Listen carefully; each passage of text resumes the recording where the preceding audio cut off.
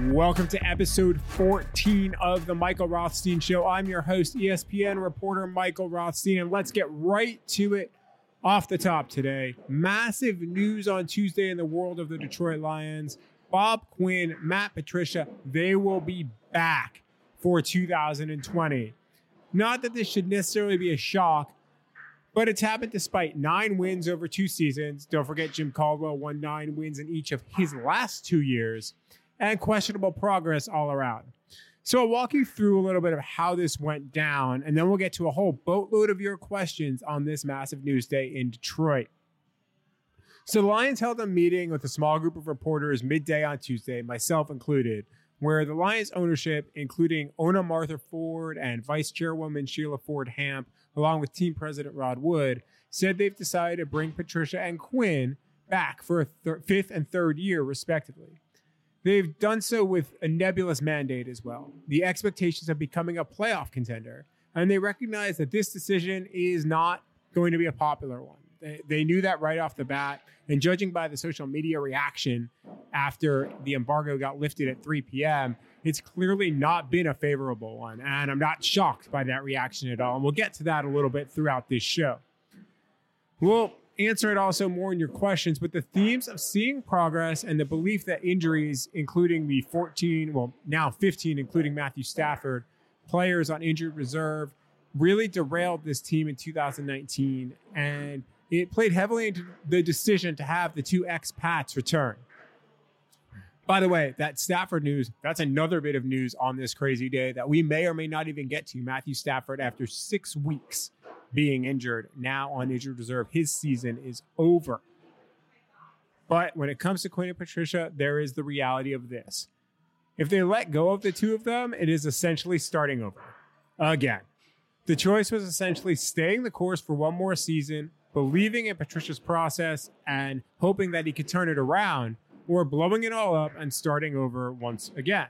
They chose to stay the course, and they buy into the personal and professional improvement of their second-year head coach, along with the belief that he has the Lions closer than their ugly 3-10-1 record would appear.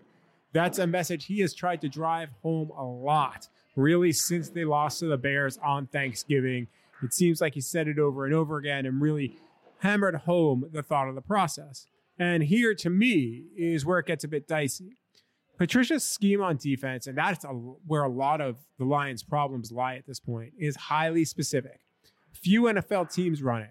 So if the Lions draft a scheme again in 2020 and they sign free agents for the scheme again in 2020 and it fails, Detroit will be in an even deeper hole than it was now or even 6 months ago. And there's another factor too. I did some research on this earlier today, and the numbers didn't totally pan out, but it's something to consider when you're talking about major franchise-altering decisions after the 2020 season. There could be a work stoppage if the NFLPA and the NFL owners can't agree to a contract. And if they make a move after 2020, any new coaching staff would be unable to work with players until that was resolved. Last time around, it kind of dragged on for a few months and really didn't necessarily totally hurt the new coaches that were involved, but it definitely didn't help. And that could put a new staff even more of a disadvantage, again, if this thing all fails in 2020. When the last work stoppage happened, some really good programs came out of it. John Fox in Denver, Jim Harbaugh in San Francisco, Ron Rivera in Carolina. But there were also the short Pat Shurmur regimes in Cleveland and the Hugh Jackson, very, very short Oakland stay. Now, those may have happened whether there was a work stoppage or not a work stoppage, but it's something to consider when you're looking at what could happen in the long run here. Any coaching change or general manager change is a crapshoot. You just never really know, however much anyone will ever say that they do know. It's part of why staying the course for now was appealing. But it's also a bigger risk because of the potential labor issues to come. Would I have kept them? I still really don't know. I just don't think the progress has been there. I don't necessarily believe 2 years is enough time to truly evaluate a regime, especially when you are rebuilding, even though Matt Patricia wouldn't say that. But I'm also the believer that when you know it's not working, you know, and you don't elongate it just to let it kind of go on.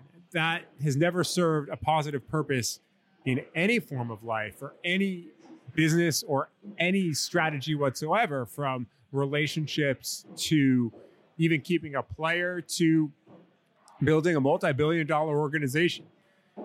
Just doesn't work out well, hardly ever. So I guess I just don't know, but I kind of have a feeling that unless they make major changes on defense, we might see something similar, maybe not record-wise, but to what we did last year, to this year, next year. We'll get into this more in a couple minutes. Instead of having a couple of guests on this episode, we're going to mostly answer your questions from what's been a busy day here in Michigan, and then we'll have Denver Broncos reporter from ESPN, Jeff Legwold, on to briefly chat about what to expect this Sunday in Denver when the Lions travel to face the Broncos. So earlier today, after the news broke, I went on Twitter and basically said, all right, whatever questions you got, let's go. And we'll just answer them and go through it. So I'm going to literally go through as many questions as I can here and try to give you as many answers as possible, because I know you, the fan, are searching for them and you don't understand it and you're frustrated. So I'm going to do what I can here. We'll start with Justin A. Cohen, and he says, how can they be so dumb year after year after year after year after year after year after year after year after year after year? And I think I got all the after years. And I don't know if it's quote unquote dumb. I think there is some loyalty involved and there's some hope that they will get it right. I truly believe that the Ford family wants to get it right, that they do want to win, that they're trying everything they can to figure out how to win. But they also haven't really won ever. And sometimes winning breeds winning. You hear that all the time. You hear it through the course of the season. Like winning breeds confidence. Confidence breeds winning. So until you're able to do that, I think it's just kind of a vicious cycle. And it's a vicious cycle the Lions have been in for much of the last 50 or so years. Magic Masai with the handle Honolulu Blue 90 asks, what was the Lions' defensive ranking before said injuries piled up? Can you elaborate on the fictional progress they saw when they were under 500 before quote-unquote injuries? Sure. There's a couple of different things here. First, I would say the Lions' defensive ranking, while I'm not going to go through all of them because the injuries happened at different times, and frankly, on defense, they were never fully healthy at any point this season, because if you go back to training camp, they dealt with injuries on the defensive line and really never got healthy there from the jump. But they've been a bottom 5, bottom 6 defense in yards against the pass pretty much all year long when they had guys healthy and when they had guys not so healthy. The run, they've actually gotten a little bit better, but I think that's also because teams are realizing that they can just pass on them all day long and win that way. So you don't even need to run. So that goes to your second question, which is on the fictional progress or real progress, depending how you look at it. And to me, and my understanding, I should say, is this. The way the Lions started the year, 2-0-1, and then a really close loss to Kansas City, and followed by what happened in Green Bay where there was some questionable officiating. All of that was what they believed, and what really it seems like the Lions believed was progress. And listen, there was progress there. Back in September and early October, I was even writing and saying, hey, this team does look like a contender, but one that just can't get quite over the hump yet. Now, the problem is that was the hard part of their schedule. The schedule has since theoretically gotten easier, but the Lions didn't beat any of those teams either. And that also goes into, like you said before, quote unquote injuries. And really the injury that mattered the most was Matthew Stafford. And the Lions were under 500 when Matthew Stafford got hurt. Obviously they lost to Oakland when he got hurt in that game, but he finished that game and then they haven't won since. And so I don't know. I mean, that's one of the things I really struggle with is that progress is what you really saw. I think you've seen some young players develop. I think that there's been Jelani Tavai, Amani Owarie. You've seen some tangible progress there. Bo Scarborough, who is a practice squad guy, and really the running backs as a whole, once Kerryon Johnson went down, I think you should be happy with the job that running backs coach Kyle Caskey has done throughout the year, because, I mean, they've been going running back after running back after running back, and they've been having various levels of success, but it hasn't been an abject disaster running the ball, even without Kerryon Johnson and even J.D. McKissick. So that, to me, is an area of progress. I think the offense definitely showed progress, and that's gotten lost in the failures of the defense because Patricia is a defensive-minded coach. So to me, to answer your question, the progress was probably most definitely on offense, and that, at least before Stafford got hurt, was something that was definitive because Stafford was playing at an MVP level. He really fit the offense well. Marvin Jones and Kenny Golladay were both on their way to 1,000-yard seasons, and that's not a bad thing at all, and that's something to build on. So if you're looking for a silver lining in all this, it probably means Darrell Bevell comes back, and this offense can be potentially what it was this season. JC with the handle Legend JC13 asks, so if they have a playoff or else mandate, Darius Slay and Marvin Jones should stay. Thoughts? So a couple of things here. First is it's not a playoff or else mandate. It's more of a be a playoff contender mandate. And that can be anywhere because they could be 10-6 and miss the playoffs. Well, if you're 10-6, do you fire this regime just because they played in a really tough division? Probably not.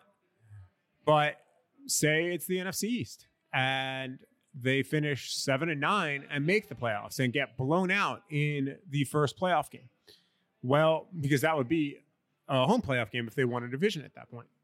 Well, is that enough to say, hey, that's progress?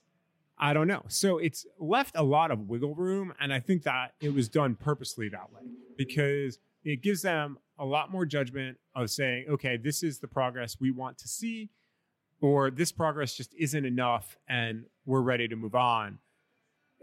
But it's a little bit dicey too, and obviously it also gives another out for if they have another season like they did this year with a ton of injuries. As far as Marvin Jones and Darius Slay, it's a good question. They have no reason at this point to get rid of Marvin Jones because if they believe they're really close on offense, then Marvin Jones is a big part of that. And sure, he's ended the last 2 years on injured reserve, but this year's injured reserve was different than last year's. This year's really, if the Lions were in the playoff chase, if they were going to make the playoffs, if this injury that had happened midseason, I don't think he ends up on injured reserve. He probably just misses a couple of weeks. Last year's injury, he couldn't play. So you bring Marvin Jones back at this point because he's still a productive receiver. He's played well with Kenny Golladay, and he's still 30 years old, so he still should have a few productive years left. The question to me is whether or not you give Marvin Jones an extension, and we discussed that a little bit on last week's show that I believe you do if you can make the money and the years work. Darius Slay, on the other hand, I really don't know what they're going to do. I don't believe you should get rid of him because he's your best cornerback, maybe your best defensive player overall, depending how you feel about Trey Flowers.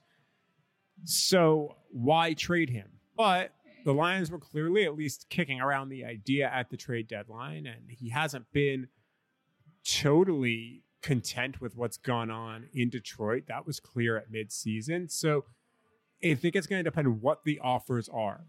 And there's also the factor of you're going to probably have to give him an extension or figure out something with him to keep him from maybe showing up or to get him to maybe show up before the start of training camp. And Darius Slay deserves to get paid. He's played well enough to earn that contract. It's just a question of whether it's going to be in Detroit or not. That, to me, becomes one of the major offseason questions for the Lions now that they know their GM and head coach are going to be back is what happens with Darius Slay. If you ask me today, I don't think Darius Slay is a member of the Lions in 2020, but I have nothing to go on with that other than pure speculation and just a little bit of guessing and how that Bob Quinn has handled players that maybe have been a little bit outspoken in the past. But if you're going with 1 year and you know you need to be a playoff contender, I don't know how you get rid of Darius Slay. Livy with the handle Gangrene NYK asks, who is going to be the lead back for the Lions next year and why? Really, it's likely to be Kerryon Johnson until proven otherwise. And the reason for that is Kerryon Johnson is still the more explosive of the running backs that the Lions have. And when he is healthy, and obviously that's the big question, he's shown he can run well and was running not as well as he did as a rookie this year, but I think that there was progress being made. And what can really help, and I've talked to Kerryon about this and talked to Bo Scarborough a little bit about this, is that Bo Scarborough, who should absolutely have a role in 2020, now that Quinn and Patricia are coming back, it's pretty simple that he can be a good foil for Kerryon Johnson. They have two very different running styles, and that can be really difficult for defenses to prepare for. So when you have the two of them, I think you could see more of a split back situation than one guy being the lead, but both of them can definitely be effective. Les White with the handle Icon Silk 713. In light of today's announcement, we don't expect the Lions to be $20 million under the cap again next season, right? And if you don't understand what he's referencing, the Lions had a bunch of salary cap room heading into this season. That's part of why they were able to sign Mike Daniels, which at the time looked like a good signing. Obviously, it just never worked out because Mike Daniels was unable to stay healthy this year. But no, I would imagine the Lions are going to be spenders. They're going to go after elite level players. And frankly, I know we were talking about a little bit at the top about scheme fit. It wouldn't shock me if they just try to go get some of the quote unquote best talent available. And Patricia really tries to make that fit in his scheme and maybe even adapts a little bit of his scheme to make it work with the talent that they can get. But they need an infusion of defensive talent. They need to do that through the draft. They need to do that through free agency. Obviously, we don't know exactly who is going to become available, but between free agency, between trades, and between the draft, figure the Lions are going to add a bunch of defensive talent, probably have to start at corner and start with a pass rusher. And right now, if the Lions end up with the number 2 pick, who knows? That could mean getting Chase Young, and that would be a transcendent talent that would be the best possible pick for the Lions for multiple reasons, including that he's a player that can play in a 3-4 or a 4-3, no matter what happens to Quinn and Patricia in the future. Phenom with the handle Bolt, JAKUPOV, asked, is this the worst organization in all of pro sports? I don't know. That's a tough thing to figure, and that's a tough thing to really judge. They're clearly not a great organization, and you can just say that based off of the consistent not winning and mediocrity or worse. But I don't know if they're the worst organization in professional sports. I don't even know if they're the worst organization in the NFL, because at least at present, because all you need to do is really look at what's going on in Washington. And to me, that is more of a mess than what's been going on in Detroit, because at least Detroit has stable ownership. They basically let their coaches and general managers do their thing. And if they succeed, great. If they fail, they at least let them do that on their own terms. So I don't know if they're even the worst organization in the NFL, but they're definitely not one of the top organizations in pro sports, or even one of the middle organizations in pro sports. They're definitely down toward the bottom. Joe Junkag with the handle JOEJUNC asked, what are the chances Jeff Bezos, the Amazon founder, buys the Lions in 2020 based on reports from a different podcast that popped up on Tuesday? The Lions slammed this down pretty definitively today.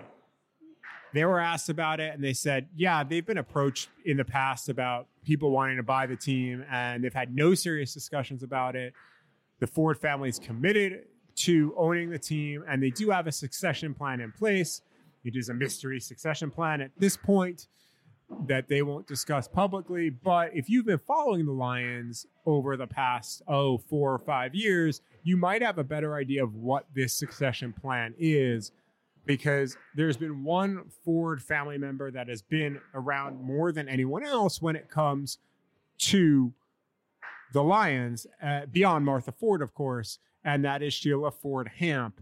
And Sheila Ford Hamp was one of the people that talked today and gave a quote and was the person who said that, they knew that this wasn't a popular decision. And she's been with her mother at almost every game. I don't know if it's been every one, but at almost every game that they travel to, and they go every week, everywhere. Sheila Ford Hamp is on the Super Bowl committee in the NFL. So she's got a role as far as the league structure is concerned, and all the signs, while they haven't come out publicly and said it or even said it privately, the signs would be that Sheila Ford Hamp would end up being the person next in line to take over the Lions when Martha Ford no longer runs the team, either due to her death or her decision to step away. Don't know, obviously, when that would come, but she's 94 years old, so they do have a succession plan in place. They didn't want to talk about it today, but they've made it clear that there is one, and at least for now, it seems like it's definitely going to remain in the family.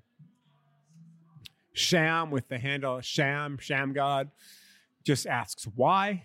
And I mean, we've covered it a lot, but I mean, the why I think is pretty simple. It's they want to believe in the course, and they want to stay with the course that versus blowing it all up. And really, those are the only two courses of action. And it's better that they, I think, to me, stayed the course than did a half effort, like what happened when they hired Bob Quinn and then Quinn decided to keep Caldwell, or when they hired Patricia and yet Jim Bob Cooter stuck around.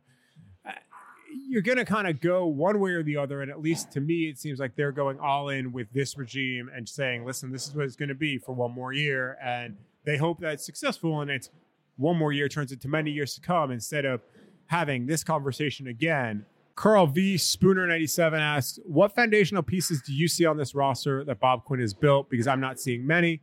What could ownership possibly see as positive progress to justify another year? A close loss to Kansas City, it's still a loss. I agree with you on the last point, Carl. And it's interesting you say that because I remember specifically talking to Marvin Jones after the loss to the Chiefs.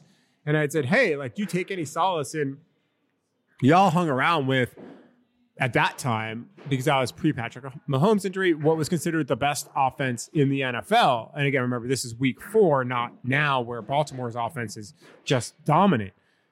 And he kind of got mad at the question. He was like, he was sick of answering the, hey, we're close, but can't get over the hump questions. Like, they have to get over the hump. They should be winning these games. And I'm paraphrasing him here. So to me, that says, well, the players at least believe that they were close enough that they felt they should win. And frankly, they were in that game. So I think close loss from now on is clearly not going to be good enough and shouldn't be good enough. It shouldn't have been good enough this year, but this season evolved into what it's evolved into, and that's kind of where we stand. As far as foundational pieces on this roster, let's go through it real quick. Matthew Stafford is obviously a foundational piece. He's a franchise quarterback and has played exceedingly well. Kenny Golladay is a foundational piece, probably in line to get a very, very lucrative extension here in the offseason. They're going to pay him, or should pay him rather, and that's a piece at receiver you can build around.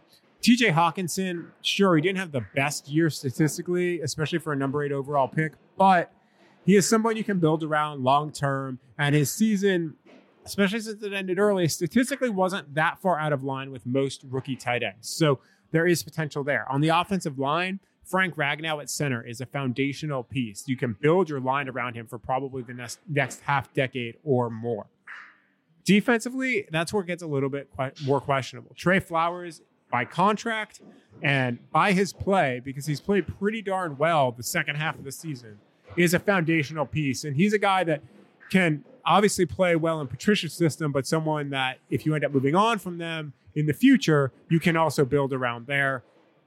At linebacker, I don't think they have one at this point. Jelani Tavai potentially could be a foundational piece, but you kind of need to see more from him at this point. In the secondary, Tracy Walker is a guy you can build around. He's a player that can play in the box. He can play deep. He's long. He's rangy. He's got some speed. He's got ball skills. He's a good safety, and he can play in pretty much any system. So that's a guy that you can build around. And then obviously at cornerback, Darius Slay would be a foundational piece, but he's the biggest question mark as far as what the Lions do with him in the offseason as he's entering the last year of his contract. They're obviously not going to cut him, But do they keep him? Do they trade him? If they keep him, he is a foundational piece for 2020 and potentially beyond. If they get rid of him, then maybe they trade for draft picks or another player that they feel like they can build around. So those to me, and was that 7 players or so, those are your real foundational pieces. Some other guys I didn't name, like Kerryon Johnson, Marvin Jones, for various reasons, be it age, contract status, injuries. I just don't know if you can really call them foundational pieces, because to me, a foundational piece is someone you can build around for the next 4 to 5 years. And Danny Amendola, he's a free agent, but he would be in that class as well. Slade Bivens asks, what benefit to the team did delaying the Stafford to injured reserve move have? Honestly, none. They could have kept Matthew Stafford on the bench, even if he was on injured reserve, let him be a coach and a second coach to Jeff Driscoll and to David Blau, like he has been over the last 6 weeks. I think they really held out hope, or Stafford at least held out hope that he would be able to come back. Do I think the timing of putting him on injured reserve the same day that they know that they're coming back is a little bit interesting? Sure, I think it's a little bit interesting. I'd like to believe that it's just pure coincidence and that they weren't, holding out hope for Stafford to come back because they maybe felt like they needed to play him to keep their jobs. But I mean, the timing is a bit weird. But I've also seen nothing to indicate that that's the case. That would just be, to me, a conspiracy theory that I don't know if that holds all that much weight. So my understanding is this: Matthew Stafford was on pace. He wanted to come back. I do believe that Matt Patricia, out of respect and deference to Stafford, they kept him on the roster. At that point, they weren't as besieged by injuries as they are now. So they didn't necessarily need the roster spot. They kind of maybe need the roster spot now. So I think that a combination of holding out hope he could come back and giving him the opportunity to was the main reason to. I would have put him on injured reserve pretty much right away and opened up that roster spot, allowed for another player to come up and maybe have some more development. But you only dress 46 on game day. So if you knew that you weren't going to dress a third quarterback anyway, sure, I get it. But I don't really know what the overall benefit was. I don't think there was, other than hope. And as many people have said in the past, hope is not a strategy. DLR at Dale Twitten asks, and we kind of answered this a little bit already, but explain how contending for a 2020 playoff spot 3 years after 9-7 isn't good enough is the mandate. So, and also asked, why is the Arizona Cardinals that can run into a Super Bowl appearance in 2009, but the Lions can't in 56 years of ownership from the Fords? Both are very valid questions. We'll take the second one first. I don't really know. You would think in a league based off of parity, a division title within 25 years would just kind of happen based off of happenstance one way or the other. That hasn't happened. Same thing with the Super Bowl appearance. Some of it has to do with talent. And for a large portion of the 56 years that the Fords have owned the Lions, the talent just hasn't been there. It was there in the 90s for sure. Everyone knows that, between Lomas Brown and Barry Sanders and Herman Moore. And the talent was there in the mid 2000s as well, with when you added Ndamukong Suh and Nick Fairley. And that 2014, I will always say, I feel like was a real Super Bowl contender in Jim Caldwell's first year.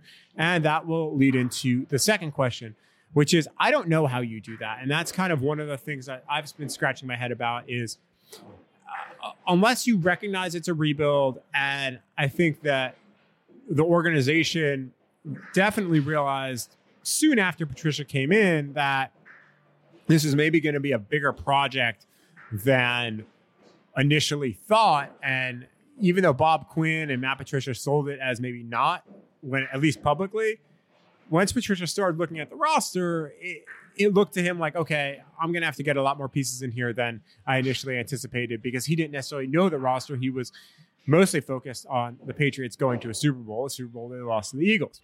So maybe they would have said things differently had they looked at the roster back then. But to me, yeah, that's still the biggest head scratcher to all this. It basically says that, 9-20-1 is good enough for a third year, but 9-7 and 9-7 and 2 playoff appearances in 4 seasons is not good enough for Jim Caldwell to remain. And that, to me, is a question that I don't know if it'll ever really be answered. And I don't know if there is a right answer to it. And I want to make this perfectly clear. I felt that at the time, getting rid of Jim Caldwell was the right move. Still believe that it was the right move at the time because the team had stagnated and Jim Caldwell got as much out of those rosters as he possibly could. Now you can say, well, isn't that more on Bob Quinn? And it absolutely is more on Bob Quinn, and he could have given Jim Caldwell a better roster, but it was clear that while the Lions players were playing for Jim Caldwell and they cared for Jim Caldwell deeply, that was pretty much where they were going to be. Now, I think they would take that now. I think most people within the Lions would take 9-7, 9-7 now. But back then, they felt they were really close and they felt like they needed a different coach to get them to a next level. It just didn't happen, at least not yet, and maybe not ever with this current regime. So that would be how I'd explain it, that they said, okay, they accept that it's a rebuild. They accept the first year is what it was. They accept this year. They blame on injuries, although I would look at Pittsburgh and say, hey, look, Pittsburgh had, I think, more significant injuries than the Lions did, and they're contending for a playoff spot in a division that, to me, is probably not obviously as hard as the NFC North, but the Ravens are in that division, and, oh, yeah, the Ravens might win the Super Bowl. So it's not like they're in the NFC East here. So I look at that and I say, all right, well, it's a tough sell. It was a tough sell to me when they decided to keep him earlier today, and it remains one now. I don't understand the total mandate on it, and it's just a lot of wiggle room, and I think it's them trying to set expectations for 2020 without explaining totally that how what Jim Caldwell did wasn't good enough. What Matt Patricia and Bob Quinn are doing is good enough, other than accepting that it's a rebuild, which is something that, at least using the R word, rebuild, Matt Patricia has been loath to do. Brian Kochheiser at B Kochheiser on Twitter asks, what is a realistic path to actually contending next year? I wrote about this a little bit on ESPN.com today. I think it starts and ends with the defense. The offense is what it is. As long as Matthew Stafford comes back healthy and Marvin Jones comes back healthy, and you add a piece here, maybe in the running game as a receiver, maybe you need maybe an offensive lineman or two. It's all going to be about how Matt Patricia coaches and the defense. And you need to add playmakers at every level on the defense. You need a pass rusher desperately to pair with Trey Flowers. You need an interior presence badly because Damon Harrison has not had the best year. A'Shawn Robinson's a free agent. And you need to solidify the middle of that defense, especially since Matt Patricia likes to build from the middle out. You need one or two linebackers. You need to hope Jelani Tavai develops this year. You need to hope that Jared Davis is able to give you more. And you need to draft a linebacker too, or sign one in free agency that can make a difference. And then it's the secondary. You have to feel good about what you have in Tracy Walker. And again, develop Will Harris, develop cornerback Amani Owarie into the hopes that he can maybe be a starter for you. And you need to get a cornerback as well, because you've got Justin Coleman. He's coming back next year based off of his contract. And maybe you have Darius Slay, maybe you don't, but you need cornerback depth. You need another corner. You need another defensive back. Tavon Wilson, by the way, also a free agent, and he's a sneaky one because he's played really well this year. Could have some suitors, but I would imagine the Lions, especially since he's very familiar with Matt Patricia's scheme, he's a Matt Patricia guy, he's a New England guy. It would not shock me if they brought him back, and they really should. Of all of their free agents, he's a guy that, to me, I would look at and say, okay, you probably want to bring him back on maybe a 2-year deal, give him a decent amount of money, keep him from getting the open market, because he really fits well in this system. So it's all about development of defensive players, development of your young players, and bringing in an infusion of defensive talent. And also, listen, a little bit of luck and a little bit of help with injuries, because the line between 6-10 and 10-6 in the NFL is very, very thin. I feel cliche saying that, but it is true. And it just really gets to that point of that's the path to contending. You know, I still feel bad because I got snookered this year. I really did. I got fooled. And I said I thought this team would be 10-6 at the start of the year. And that was my mistake. And I really believed in that defense. I thought they would have a really good defensive unit. The Lions players felt they'd have a really good defensive unit, and it just never came together. I'll answer one more question here, and then we will get to our one guest today, Jeff Legwold, the ESPN reporter from the Denver Broncos, who covers the Denver Broncos. Why did the Lions draft a tight end in the draft when their defense is so bad? And that's from JB. That's Lions Roar 99. And here's the thing. When they drafted TJ Hawkinson, they didn't think their defense was going to be so bad. Their defense was a strength. They knew they'd have to add some pieces for sure. And they did in the second round and the third round. But tight end was a mess for them. Sure, they signed Jesse James. But we've all seen Jesse James hasn't done much. TJ Hawkinson was maybe considered the best tight end prospect in a decade. And while he hasn't panned out yet to be that, there's still potential there. And I think that he's shown that in flashes. He dealt with injuries this year. I'm not ready to write him off by any stretch of the imagination.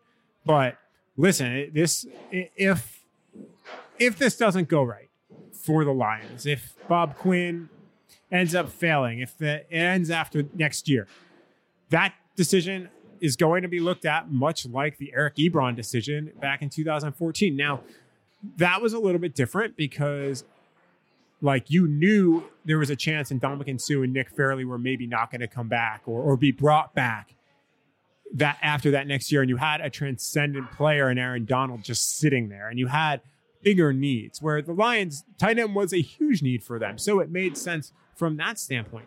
But if Ed Oliver develops into a player and you need defensive tackles, and the Lions do need a defensive tackle at this point, yeah, that's going to be looked at because Ed Oliver was and is a darn good player and could have definitely made a difference. So I think that question's a little bit of a hindsight question. I mean, I get the why you maybe don't draft a tight end in the top 10, but it was a big need for the Lions. He was a player that was really looked at as a generational type player, and he still might be, but it's going to be something to watch over the next season or two. So thank you for all of your questions today, and we'll be back with Jeff Legwold right after this. Regents Field, Ann Arbor's true sports bar at 204 South Main Street in Ann Arbor, Michigan. Come on by to enjoy some great food, including some gluten-free options, drink specials, and check out free skee ball and darts as well. You can also record a podcast of your very own here too, just like me. Check out regentsfield.com or find them on Facebook, Instagram, and Twitter at Regents Field. Our guest this evening is the person who covers the Broncos for ESPN. He's my colleague, Jeff Legwold. Jeff, this will be an interesting game on Sunday between two teams kind of going nowhere fast. But thanks for coming on the Michael Rothstein Show. It's great. I'm ready to roll. Awesome. So let's start here. Quarterback, Drew Lock. What can the Lions expect from him? Well, I think, honestly, the Broncos got a little more than they expected in Houston. You know, Lock, his second start, he throws for 300 yards, 3 touchdowns. Obviously, the city here, the Broncos faithful, kick it into high gear, all kinds of Lock is the man forever type thing going on. And then a blizzard in Kansas City, and he really struggled there. I thought he handled himself with composure in Kansas City, but really struggled on the field. And I think that's where we're at. Where, you know, they would like to have a good feeling about whether, you know, he will impact their draft strategy, you know, after these 2 home games. He'll finish with the Lions game, and then the Raiders will close out the season in Denver in the last week. And after these 2 games, they would like to sort of be able to look at Drew Lock and say, you need to do these 5X number of things in the offseason to come back and be the starter. But they like how he's handled his rookie season, and they like how he's handled the swirl that goes with being the quarterback here. And now it's just a matter of, can he get enough done with his delivery and his footwork to be consistently accurate? So it's interesting you talk about that, if like they want to use the last 2 games to really help make a judgment call. The Lions have made a season out of making mediocre quarterbacks or worse look great. Mitchell Trubisky being one. Jameis Winston absolutely lit them up last week. Is he the type of guy that once he gets rolling, he can really be effective? Because it seems like quarterbacks, once they kind of get one or two going against the Lions, it all kind of falls apart for Detroit. Well, I will say Locke has plenty of confidence. You know, it's even his veteran teammates talk about sort of the swag, they call it, that even he brings to the practice field. So I think Von Miller's already called him a rock star. So, I mean, he has the backing of some of the older guys in the locker room. And I think as a young player, if he is allowed to have confidence early in the game, that's when he can get rolling. And that's what happened, you know, in Houston, frankly. He got rolling in the first half. He completed passes to 9 different guys in the first half of that game. And you know, it's 38-3 at one point, and you know the Texans are likely going to the playoffs. So he is a player that has that confidence. You know, he's sort of too young to know what he doesn't know right now. So when he does get rolling, you can really see a difference in how he plays compared to when he had a rough start in the blizzard in Kansas City, and he never really got on track. So yeah, the first quarter could tell the story here.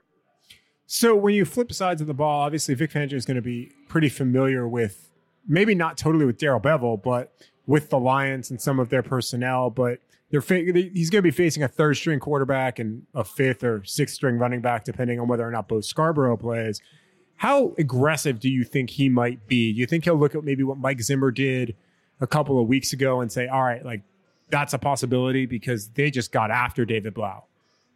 Yeah, you know, Mike, he's stuck to Russian 4 most of the year here, and in large part because of the injuries they've had on defense. And now today, Kareem Jackson, the safety, was suspended for the last 2 games of the season. And other than Von Miller and maybe Justin Simmons, Kareem Jackson's been one of their best players on defense all year. So that will impact some of what they're doing because Jackson's backup, Will Parks, is already playing as the nickel corner. So usually his decision is if he thinks he's got to sort of make up for issues in coverage, he backs off the pass rush a little bit. So I think he would pick his spots, maybe rush 5 in some second and long, third and long situations. But overall, I think he will stick to the 4-man pressures. So let's be real here. Are we going to be watching a glorified preseason game on Sunday? Yeah, an awful lot of backups on the field, man. No question. Yeah, I mean, it sounds like that from both perspectives. But what's the feeling on Vic Fangio right now in Denver? First-year coach, obviously, the quarterback issue was such a big thing, you know, just from reading your work over the last, I guess, 3-4 years probably since Peyton Manning's retirement. But what's the feeling right now on Vic Fangio in Denver? I think, you know, Elway likes his sort of no-nonsense, you know, tell it like it is. And actually the players have spoken about that a lot. They know exactly where they stand. He doesn't there are no games with Vic. You know, when he criticizes a player, he does it in a team meeting in front of everyone, you know, with the game video. There's no sort of behind the scenes. There's no, you know, he doesn't say anything publicly. He hasn't already told them to their faces. So he scored an awful lot of points in that regard. And defensively, until the injuries finally got a hold of them, they were playing very well on defense. They've been one of the best in the league in the red zone all year. And the defensive players all have almost universally spoken that they think they've become better players with Fangio running the show. So I think offensively they have struggled all year, but, you know, their offensive line is not where they want it to be. And the quarterback question has hung over things all year. You know, Locke is the 3rd guy to play at quarterback. He's the 7th quarterback since week 9 of the 2017 season. So offensively, they have struggled mightily, but I don't think anyone, including the players in the locker room, would put that on Vic right now.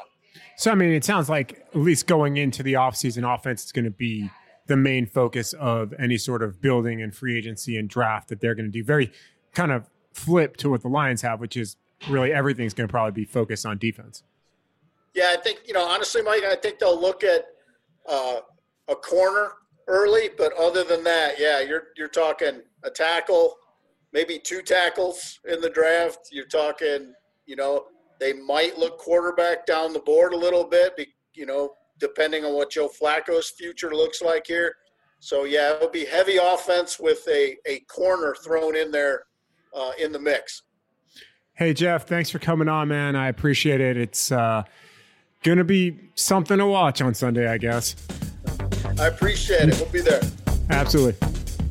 Regents Field, Ann Arbor's true sports bar at 204 South Main Street in Ann Arbor, Michigan. Come on by to enjoy some great food, including some gluten-free options, drink specials, and check out free skee ball and darts as well. You can also record a podcast of your very own here too, just like me.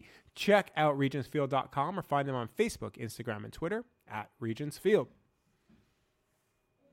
So that is another episode of the Michael Rothstein Show in the books. I'd like to thank my guest, ESPN Denver Broncos writer Jeff Legwold, for coming on. You can follow Jeff at Jeff_Legwold. That's Legwold on the Twitters. Obviously, a huge day in Lions land. Bob Quinn, Matt Patricia, they're coming back. Matthew Stafford, he's done for the year. Thanks, as always, to my producers, Matt Leach, Stephen Arkinall, and David Woodley, and to my designer, Samantha Holt. Check out Regents Field. Come on by, 204 South Main Street. You can get some great food, including some gluten-free options. You can come see our giant Christmas tree for at least another week. Play some free skee ball, throw some free darts, and check us out on Facebook, Instagram, and Twitter at Regents Field. And we will see you next week.